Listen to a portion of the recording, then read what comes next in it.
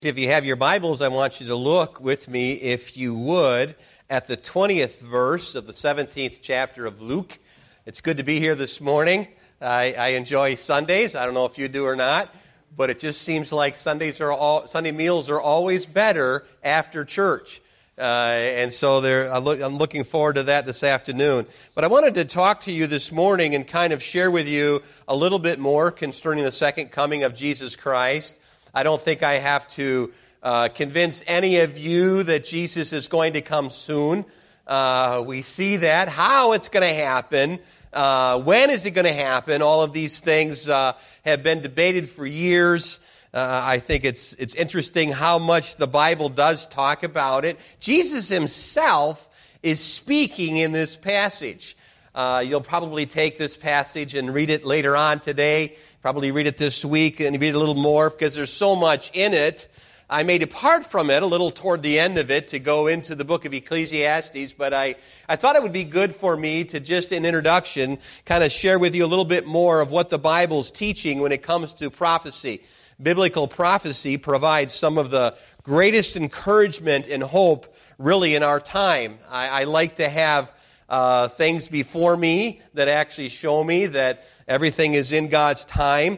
Just as the Old Testament is saturated with prophecies concerning Christ or his first coming, so the New Testament and actually both Testaments are filled with references to the second coming or the second advent of Jesus Christ. And one scholar has estimated that there are 1,845 references to Christ's second coming just in the Old Testament. And where 17 books in the Old Testament give it prominence. And in the 260 chapters of the New Testament, there are 318 references to the second coming of Christ. And amazing, out of one of every 30 verses, out of those 30 verses, there is a mention of the Lord Jesus Christ, 1 out of 30. And so 23 of the 27 New Testament books refer to the great coming of the Lord Jesus Christ. And for every prophecy in the Bible concerning Christ's advent, there are 8 in which you look forward to the second coming. And I think it's important for us to know that there are people that have a desire to maybe put a date on it and put a time and so on it. There has been in the past when Jesus will come in October, or Jesus will come at this particular time. It'll be around the Passover time. I remember this last spring when COVID first hit us. It was right around Easter prior to that. And I got some phone calls even from some people that I knew that were saying, what do you think about the Lord coming back around the Passover time? That the death angel would come like it was in Exodus chapter 12 and so on. And I said, I just don't know, but we need to be ready in case the Lord Jesus Christ would come. After 14 years of studying the Bible, William Miller became convinced that Christ would return in 1843.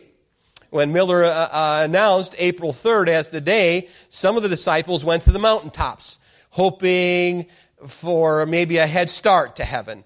Others went to the graveyard planning to ascend in reunion with their loved ones. The Philadelphia Society of Ladies clustered together outside of the town to avoid entering God's kingdom among the herd that was actually leaving. And when April 4th dawned, as usual, the Millerites were disillusioned. They took to heart. Their leader had predicted a range of dates for Christ's return. They still had until March 21st, he said then, of 1844. The devout people continued to make ready, but again, they were disappointed. And finally, he came up with a third, October 22nd, 1844 was set, but it also passed. And so interesting that there has been others that have actually said that the Lord Jesus Christ is going to come on a certain day, on a certain hour perhaps, and it has not happened yet, by the way. Thought I'd let you know that we're still in our pre-raptured state, and so we still have the flesh with us. We still have times of despair and discouragement. But understanding the setting of the passage where Jesus Christ is speaking here in Luke It's important for us to understand that Luke was a great historian. He was noted among them, and some say that Theophilus, in his introduction, was actually a great commander and historian of that particular day. That he actually starts out, for as much as many have taken in hand to set forth in order a declaration of those things which are surely believed among us. And talking about the historians that came before, and some believe he's talking about Matthew and Mark because they were written prior to Luke. John was the last one to be written. We know that the synoptic gospels, Matthew, Mark, and Luke, were all kind of in tune with each other, but John is completely different, written at a different time, written to the whole world. I love the gospels, but Luke gives us that incredible introduction to kind of shine a little bit more on his desire for history and gives us that historical outlook. In fact, he goes greater than that. He talks about how that he, from the very first, had been given this so that we might be able to know the certainty of things. I have been given from above to put these things in order so that you could have this account, so that you could believe for certain. And so that's in my mind when I'm going through the book of Luke and I'm reading the book of Luke. I see that there is actually not only divine inspiration involved, but a capable individual like Dr. Luke to be able to give us the account as it was. And so in understanding the setting of this passage, the whole Jewish society was anxious because they thought that there would be maybe an establishment of a messianic kingdom right there on earth during their time. They thought they were going to see this, and so they were excited. I'm sure that as they heard him say, "This is how you pray, my Father which art in heaven, hallowed be thy name, thy kingdom come, thy will be done." And so that was in their mindset also as they listened from a distance, because the questioning is actually happening here concerning the kingdom of God, and where is it, and when is it going to come? The writer of the book, Luke, records in detail the historical accounts of Jesus Christ. In chapter 1, of course, we emphasized that already, that he gives us that perfect, comparable, historical writing so that we have what we have today. And in this setting, the Jewish people, though, thought that they were going to usher in the kingdom of God. I think we think that. I think this morning people are giving up and thinking, well, I'm just going to go home with my family because the second coming is so close. You know, it may be close, but guess what? It may not be. We don't know what God has as far as his agenda and in his place. And I think we go back to that particular time that the Lord Jesus Christ came in that first coming. How exciting it must have been to be able to know that this was the Messiah, that this was the Lord Jesus Christ. But in this setting, the Jewish people thought that they were going to usher in the kingdom of God. Luke also actually explains a little bit of this and records that this was the kind of the mindset among those that were talking to Jesus after the resurrection in Acts chapter 1, verse number 6. Because the Bible says this, "And when they therefore were come together, they asked him, saying, Lord, wilt thou at this time restore again the kingdom of Israel?" Is it time for you to have your kingdom? Of course, we know that the Lord Jesus Christ tells them that they shall receive power and that the gospel must go out and it must first start in Jerusalem and in Judea and in other parts of the world. And then they actually followed him and they saw him depart. In like manner, he'll come again. And they stood there along with a couple of angels looking up into the sky and saw him leave, and he would come back to the same place, the same area there, Mount Olive, and he'll come across the Kidron Valley, and he'll walk in the eastern gate, and he will rule from the throne of his father David during the millennial kingdom. That will take place, and he wanted to express that to his disciples, and I think that their mindset was, it's going to happen now. We want it to happen now. In fact, this was perhaps the mindset of most of the Jewish people at that time. And also, the Jews came at one time to take Jesus by force. We know this according to John chapter 6, verse number 15, when Jesus therefore perceived that they would come and take him by force and take him as to be a king. He departed again into the mountain to be alone by himself. and to go away from them. Of course, we understand that this particular mindset was among the people as they decided to grab him and then to place him as the king and to have him lead over the people. And so I was thinking about this passage, and I think if I read it to you rather slowly and then go back and make a few observations and then take you at the end and apply this to Ecclesiastes would be the best thing for me. And so follow along. If I seem to be some scattered-minded this morning, it's because your pastor is at times. But I'll try the best I can to convey what I believe God has given to me to help you understand the second coming of Jesus Christ and to be able to understand what the Scriptures are actually teaching. Look what it says with me in verse number 20 of your Bibles. If you have it at home, pull out your Bible, sit and just listen to these verses if you would, and it'll help understand. Maybe there's some questions that you have concerning the second coming of Christ. But I want you to look at the setting, if you would, with me. First of all, let's just paint the picture of the first stage, if you would, of what is happening with the Lord Jesus Christ in verse number 20. And when he was demanded of the Pharisees. Now, let me just say this about the Pharisees. Aren't they demanding? They're demanding here. They are the ones that they think are in authority. They think, I am better than you, so you need to answer my questions. Interesting as we think about it, because this little observation, just in one sentence, opens up the mindset of what was actually happening, is being asked by the Pharisees. And why are they doing this? Could it be because of the verses prior to that the Lord Jesus Christ is the King of Kings and he is the Lord of Lords? He can forgive sins on earth because he is Christ. He can actually walk up to some lepers and heal them because he is Christ. Yes, he can touch them and make them whole. And the Pharisees were saying, wait a minute, why can't we do that? And how come he's able to do that? Certainly we must demand from this one who can do things that we can't do. That's the way the Pharisees are. They're always thinking that they are better than those around them. Don't be a Pharisee. Be humble in your mind. It'll make your life really a lot better, and it'll make those around you a lot better. And when he was demanded of the Pharisees, circle that, when the kingdom of God should come, and he answered them and said, by the way, they're actually asking him, when is all of this going to take place? Now, really, in their minds, they were thinking that it was going to take place right now. If the disciples thought that way, the Pharisees thought that way. And you're going to enter into this political thing, too. Because we're not only the religious leaders of the day, but we want to be involved with politics. We want to make sure the politics are in line with everything so that we can have our people live. And you know what? Jesus kind of messes up politics sometimes. Because he is God.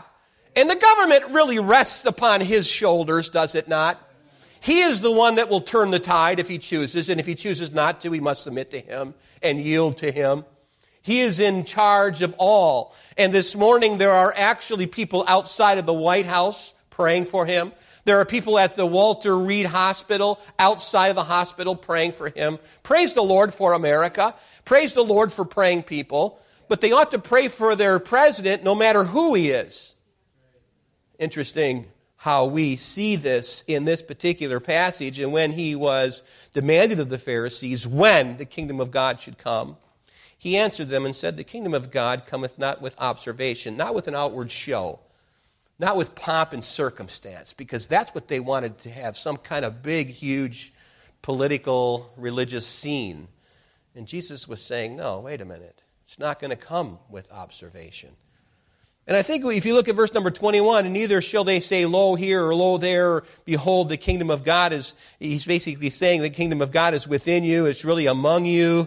It's part of the kingdom of God, and understanding that the Lord Jesus Christ was building his kingdom in a peaceful way. Because that's the way he works. He brings peace to your heart. And he can bring peace to your heart at any time. And by the way, when you come to the place of knowing that you are a sinner in need of a Savior, turn to the Lord Jesus Christ. And that can be done at any time, any place. You can confess him with your mouth. You already believe in your heart.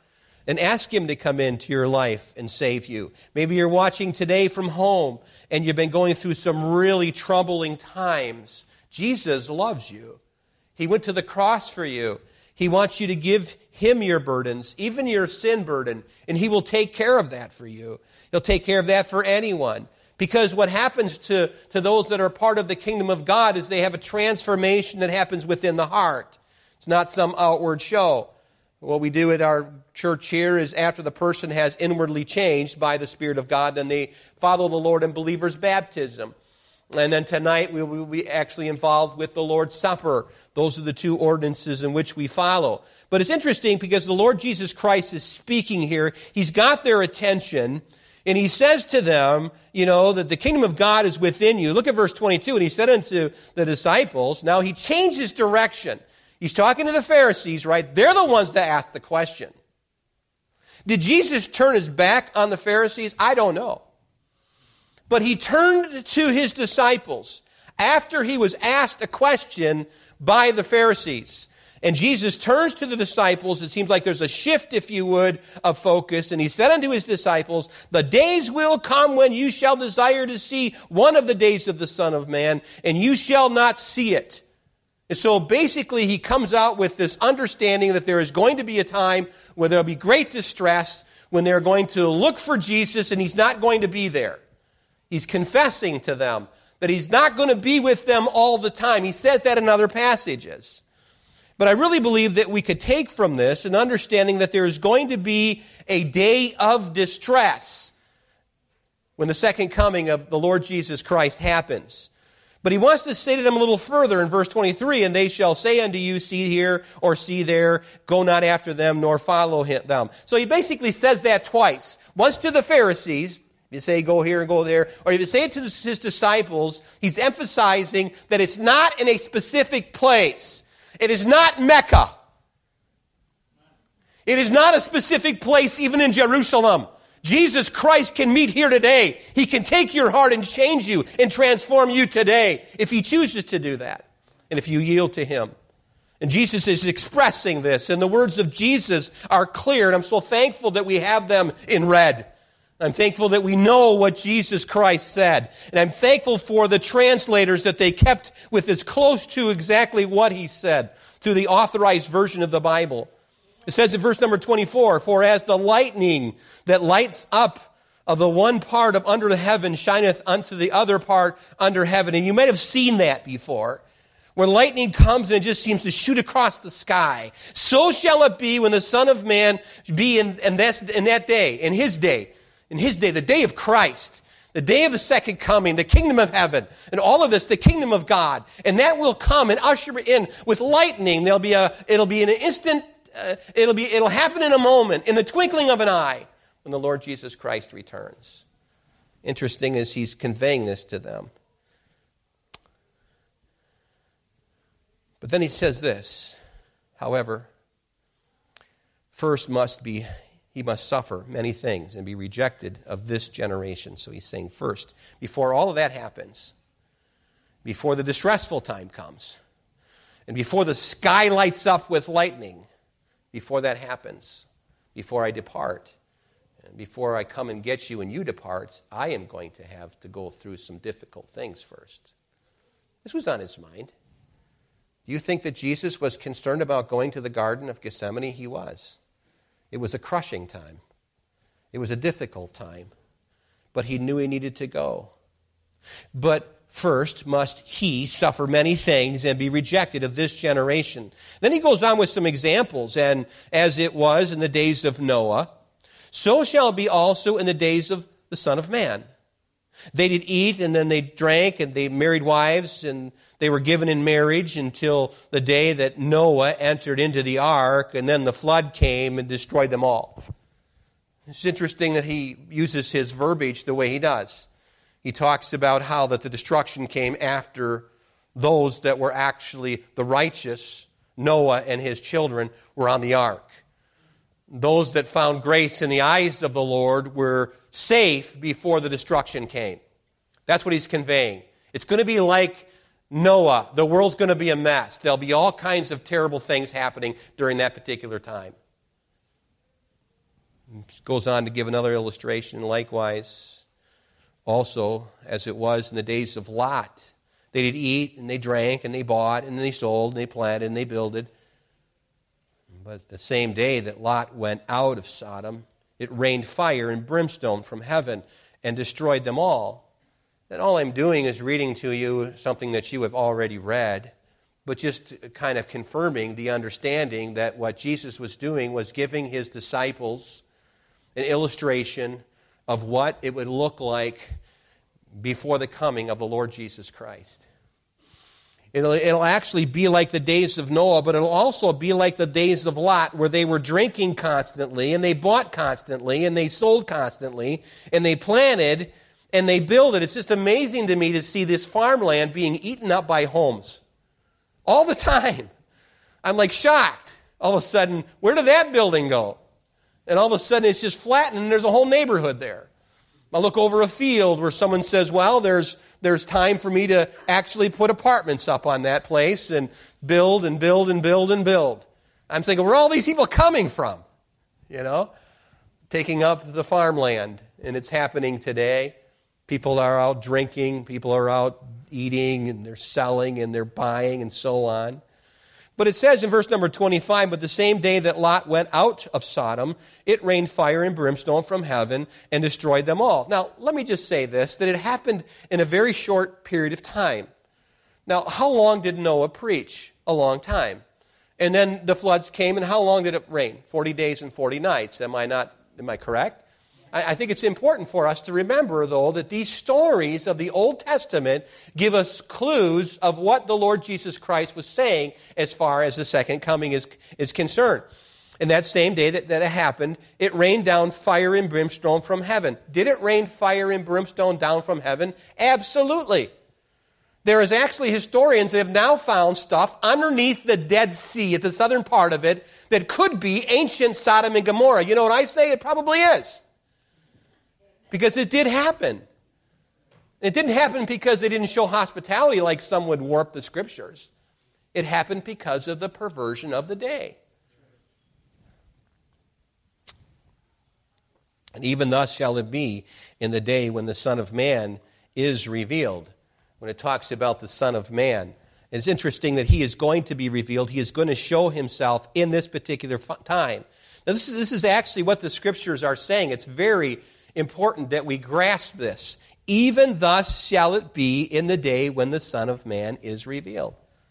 But he says, in that day, he which shall be upon the housetop and his stuff in the house, let him not come down and take it away. And he that is in the field, let him likewise not return back. So what he's saying here is, be ready and be willing to depart. It's hard to imagine because we hang on to our stuff pretty strongly. We hang on to our families, we hang on to our homes, we hang on to all of our things. But Jesus is telling his disciples, make sure you hold on to your things pretty loosely and not try to go back to get them. Pretty powerful. Because remember Lot's wife? Remember how she turned and then she became a pillar of salt that is actually there to this day? I think it's important for us to know that the second coming of Christ will take rather quickly, and we need to be willing to go at that time. No kicking and screaming. We don't have to do that. And Jesus was basically saying, if your heart is completely changed, you're not going to want to remain here. Pretty sobering thoughts. And whosoever shall seek to save his life shall lose it, and whosoever shall lose his life shall preserve it. And I tell you, in the night there shall be two men in one bed, and one shall be taken, and the other shall be left. And two women shall be grinding together, and one, of course, taken, and the other left. They're in the mill working away, and then one of them is gone. Two men shall be in the field, and one of them shall be taken, and the other left. I think it's important for us to understand that there'll be a great separation at this time. And to understand a little bit more of what takes place at the rapture. There are some that actually translate this text as that the wicked will be taken away and then the righteous will be left behind. And I'm not here to debate the Scriptures this morning. I'm here to tell you that there'll be a great separation in the day of the Lord. and the second coming of Christ. And so as we think about the day of distress, just for a moment, I was thinking about how that when the mind would cast a regretful retrospect on the time of the Lord, He is basically our son and our shield. And He was conveying this to His disciples, that it's going to be to the place at that time when you're going to want me to be there, but I'm not going to be there. And I think the disciples actually understood this a little differently than we understand it, because they know that Jesus Christ was the comforter and really the bridegroom of their souls. Understood that He was their shepherd and their husband, basically, friend, their prophet. He was the priest and He was the king. We're going to before us in the days of the Lord. The shadow of the dial of time cannot be put back. You can't put Jesus back onto the scene. He was basically saying to them, take this serious. And I think we need to take every day serious.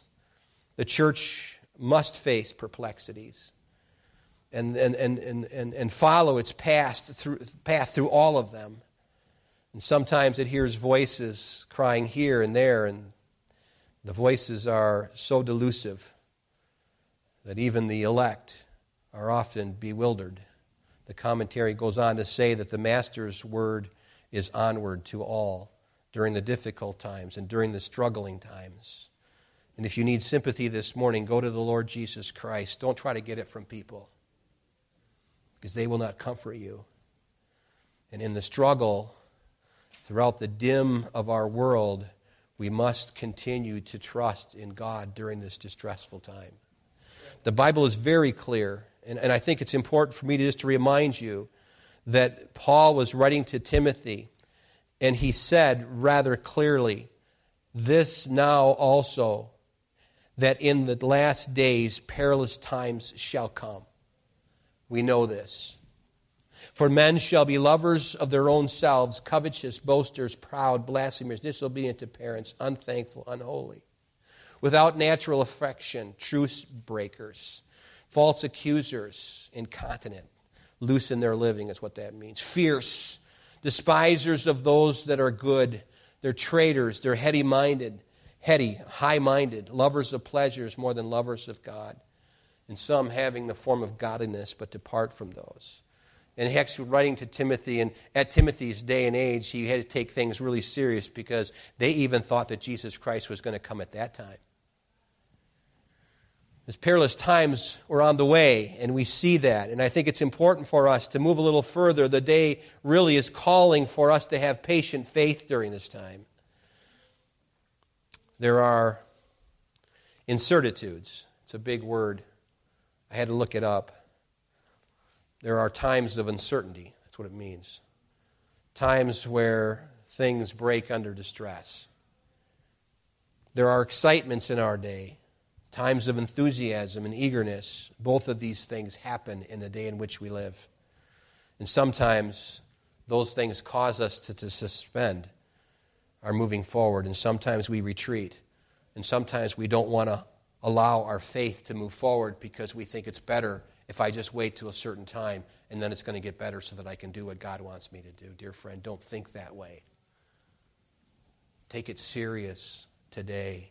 The freedoms and the liberties that we have today are such a blessing because we still have the freedom to leave here and to be able to get into our cars and do great things for God. We still have time to be able to be with our families. We still have time to excel in the workplace. We still have time to work hard and to impress so that we would be able to continue on to be great people.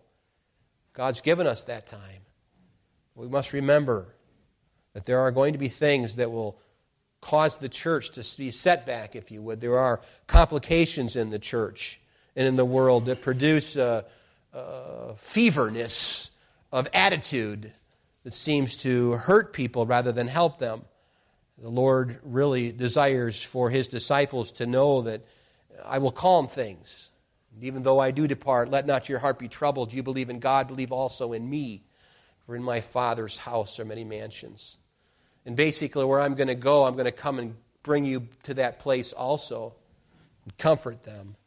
Interesting that he illustrates in the passage about Sodom and Gomorrah. But I must tell you that we must remember that there are really to be no regrets, no glances back.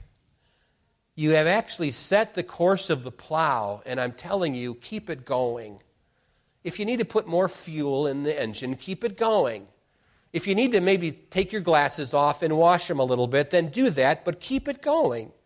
It may be that you need a change of clothes and maybe a little bit of a time of rest, but get up again and keep plowing, because the kingdom of heaven is not quite here yet, but it will be. And when Jesus Christ splits the eastern sky, you will be ready if you continue to do what God's called you to do. So a heart single and free from the Lord is the condition of the disciples here, who shall escape all these things that shall come to pass. And who will stand before the Son of Man? I think really it's important for us to understand that what he's talking about here ultimately is a day of judgment. And in the fuller meaning of the word, making manifest and bringing to light the hidden things that are going to happen, and the things that have already happened that are hidden, it'll all be revealed at that time. And that's the judgment of God, and those are things that we look forward to, and Christ is presented. And then the judgment seat is revealed, and then the books are opened. Those are things that we look forward to when it comes to the judgment day of Christ. And this is what Jesus was saying to his men, those that were following him. What a day that will be. When my Jesus I shall see. What a day it will be for us to be able to move forward in all of this. But I think we have to move to apply all of this. And I think we need to turn to the book of Ecclesiastes, if you could, with me just for a moment. And I want to read some verses to you out of chapter 11. Because you may be sitting here today thinking you've got plenty of time. You may, but you may not. You don't know what harbors within your body. You don't know if coronavirus could come to your home and come to your lungs and remove you from this earth. You don't know that. God could allow that to happen. And so, is my day long on this earth, or is it short? I think James 4, verses 13 and 14 are interesting, but if you turn your Bibles to Ecclesiastes chapter 11, I'll be there in just a moment. We'll look at verse number 7. But James chapter 4 says this, "Go to now, ye that say, today or tomorrow we will go into such a city and continue there for a year, and then we'll buy and sell and get gain. And whereas you know not what shall be in the morrow, for it is your life. For what is your life? It is even a vapor that appears for a little time, and then it vanishes away." I think when Jesus said this, by the way, he said unto them, "Take heed and beware of covetousness, for a man's life consists not of the abundance of things which he possesses." And so we understand that both longevity on this life and desires of this life, they're good, but we have to remember that we don't know what tomorrow will bring. What about all our possessions? Are we supposed to get all kinds of things and harbor things? I don't think so. We want the necessities of this life, and God even gives us the pleasures.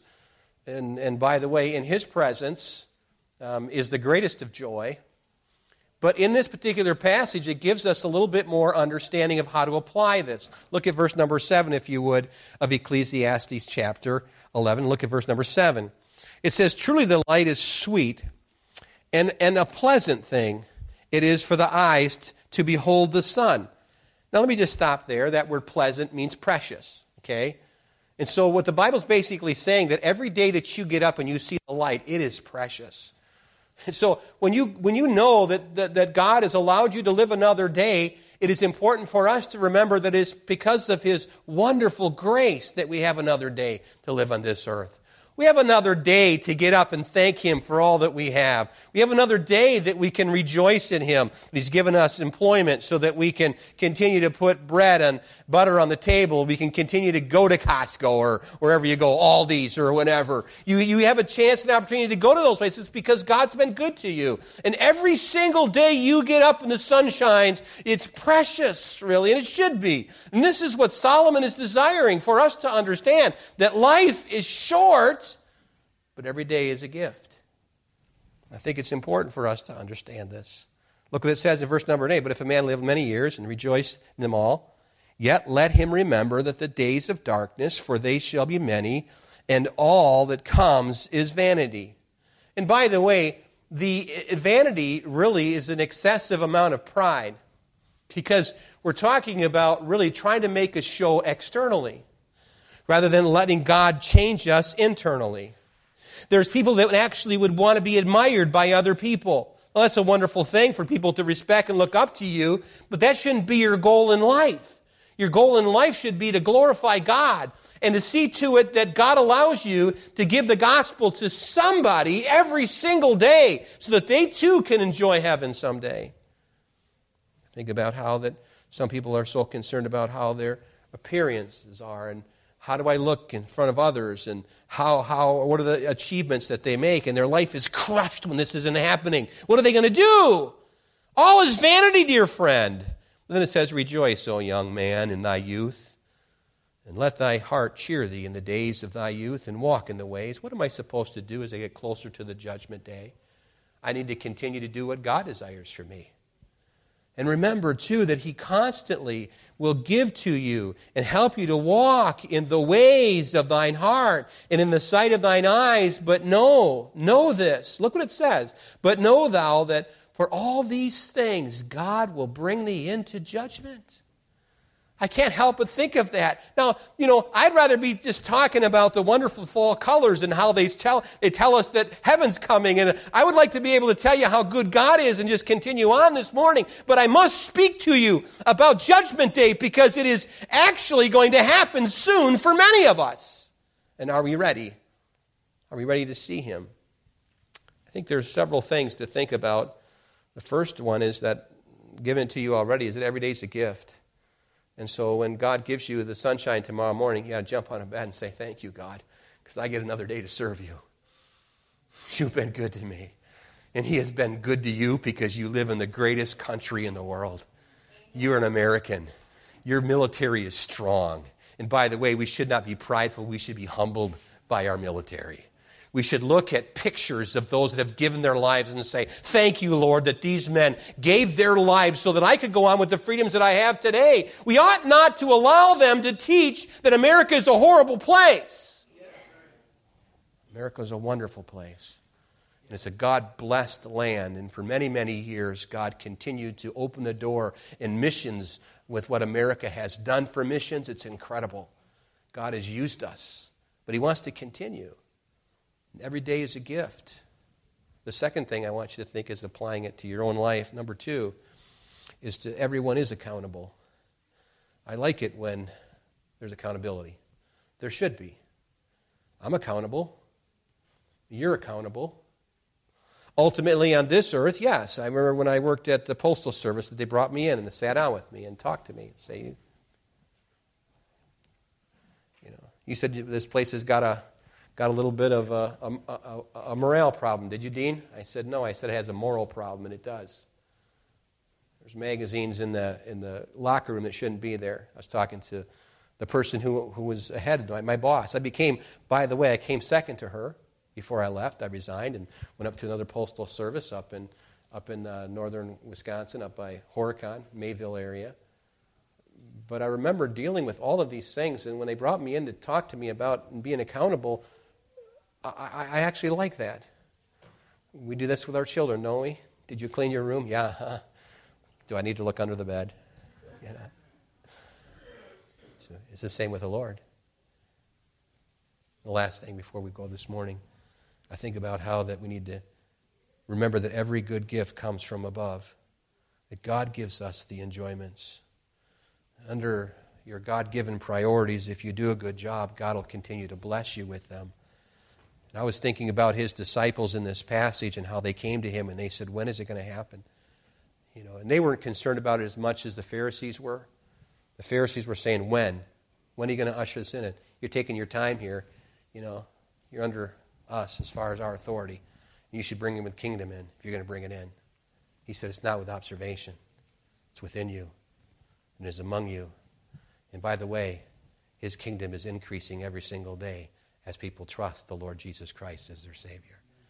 The unseen kingdom of God, which will soon be revealed. And then everything will be opened up and all the books will be open. And are you ready, dear friend? Am I ready for that day? Have you trusted Jesus Christ as your Savior? Have you said yes to Him?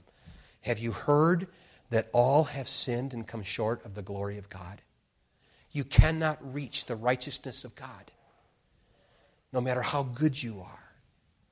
And Jesus, I suppose, wanted to turn to those Pharisees and say, you can keep all of those laws that you have and still go to hell without trusting me as the Messiah.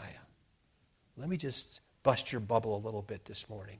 Your righteousness is like filthy rags to the God of heaven. So, the declaration of God, and really the righteousness of God, needs to be declared to us. And He does that by declaring us righteous. You say, well, I am righteous because of Jesus. No, you're not. You've been declared righteous because of Jesus Christ. His righteousness has been imputed unto you. You don't have your own righteousness. You're a filthy vessel, and so am I, without the righteousness of Jesus Christ. And you will have more head problems if you think that you're better than people. You'll have difficulties your whole life until you come to that lowly spot and say, Lord, I know I'm not good enough. I need you to come. The second coming is at stake, dear friend. Have you trusted Jesus Christ as your Savior? Has the righteousness of God been imputed unto you? By the way, it's pretty simple that even a 7-year-old little boy can do it. Understanding that Jesus Christ died for my sins. It was given to me, a little small colored book. And the first page was very clear. It was black. And it said that my heart was full of sin. And I understood that. I knew who I was, and I know I've sinned against my parents. But the next page was red because it said that the blood of Jesus would actually wash that black page away. That Jesus Christ and His blood was sufficient, a staining element, to remove the stain of sin upon my heart. It was the blood of Jesus Christ. And oh, how they loved to beat Him. And you know what?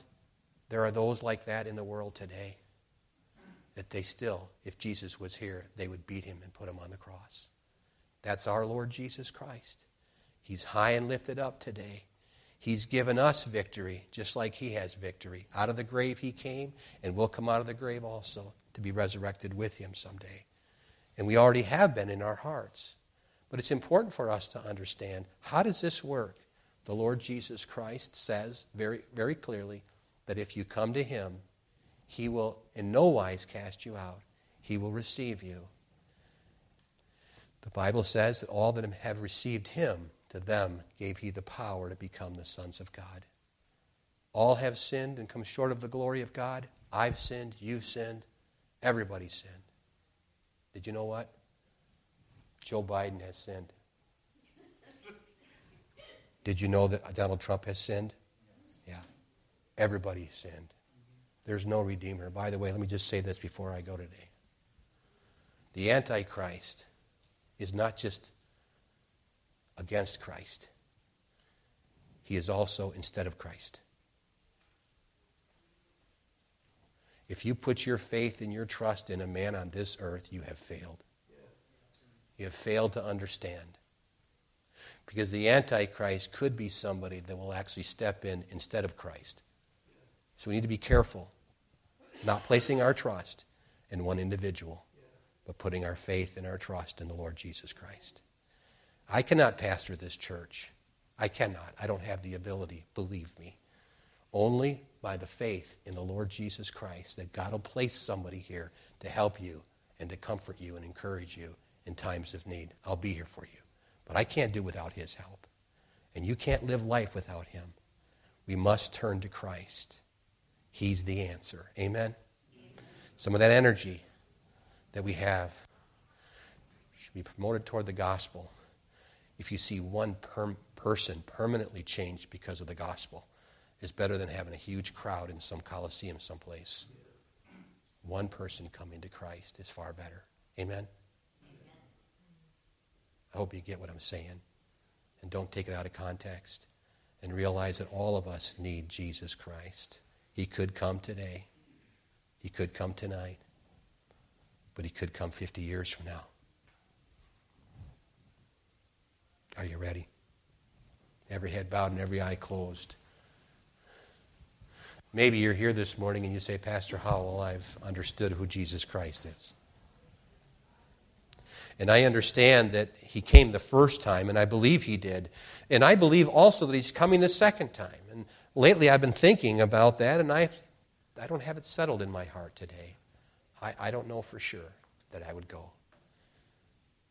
If the lightning would flash and the twinkling of an eye, people would be departed from this place, I don't know if I'd be one of them. And maybe today you just simply say, Pastor, would you please pray for me? Because I'm not sure that I know Jesus Christ as my Savior. No one's looking around this morning. Dear friend, God loves you. He's been working on your heart for years and years. And maybe today would be the day that you'd say yes to Jesus. I need to receive him. If that's you today, would you just lift your hand and say, Pastor, would you please pray for me? I'm not sure I'm going to heaven, but I'd like to know for sure. Would you just lift your hand? I'll pray for you. I won't point you out this morning, but I'll pray for you later in silence. Anybody like that this morning? Please pray for me. I'm not sure. Then I believe that every person in this room has put their faith and their trust in Jesus Christ. I hope you have. Maybe you are a Christian, but you're not really ready. There's some things in your life that still aren't in order. There's some things that you'd like to do, of course, but there's some things that you need to do to get ready to go to heaven. And maybe there's some things in your life that need to be removed. And you know it. God knows it. You don't have to lift up your hand, but if you're here today, listen to me. It's not worth it. Give it up. Put your hand on the plow and don't look back. Give it all to Jesus. Maybe this morning you'd like to do that. We have an altar for you to come if you need to come this morning. Maybe it's for church membership or for baptism, or maybe you need to learn a little bit more of how you can go to heaven. Why don't you come this morning? The altar is open for you to come. With every head bowed and every eye closed, would you just stand with me? I'm already standing. Why don't you stand on your feet? Bow your heads and close your eyes and just be praying and meditate upon your own heart for just a few minutes. I'm going to have an invitation, and why don't you come today if you need to? I'm going to pray, and as soon as I'm done, the piano's going to play, and the invitation will begin. Father, I pray that your Holy Spirit would guide and direct in the invitation. In Jesus' name, amen.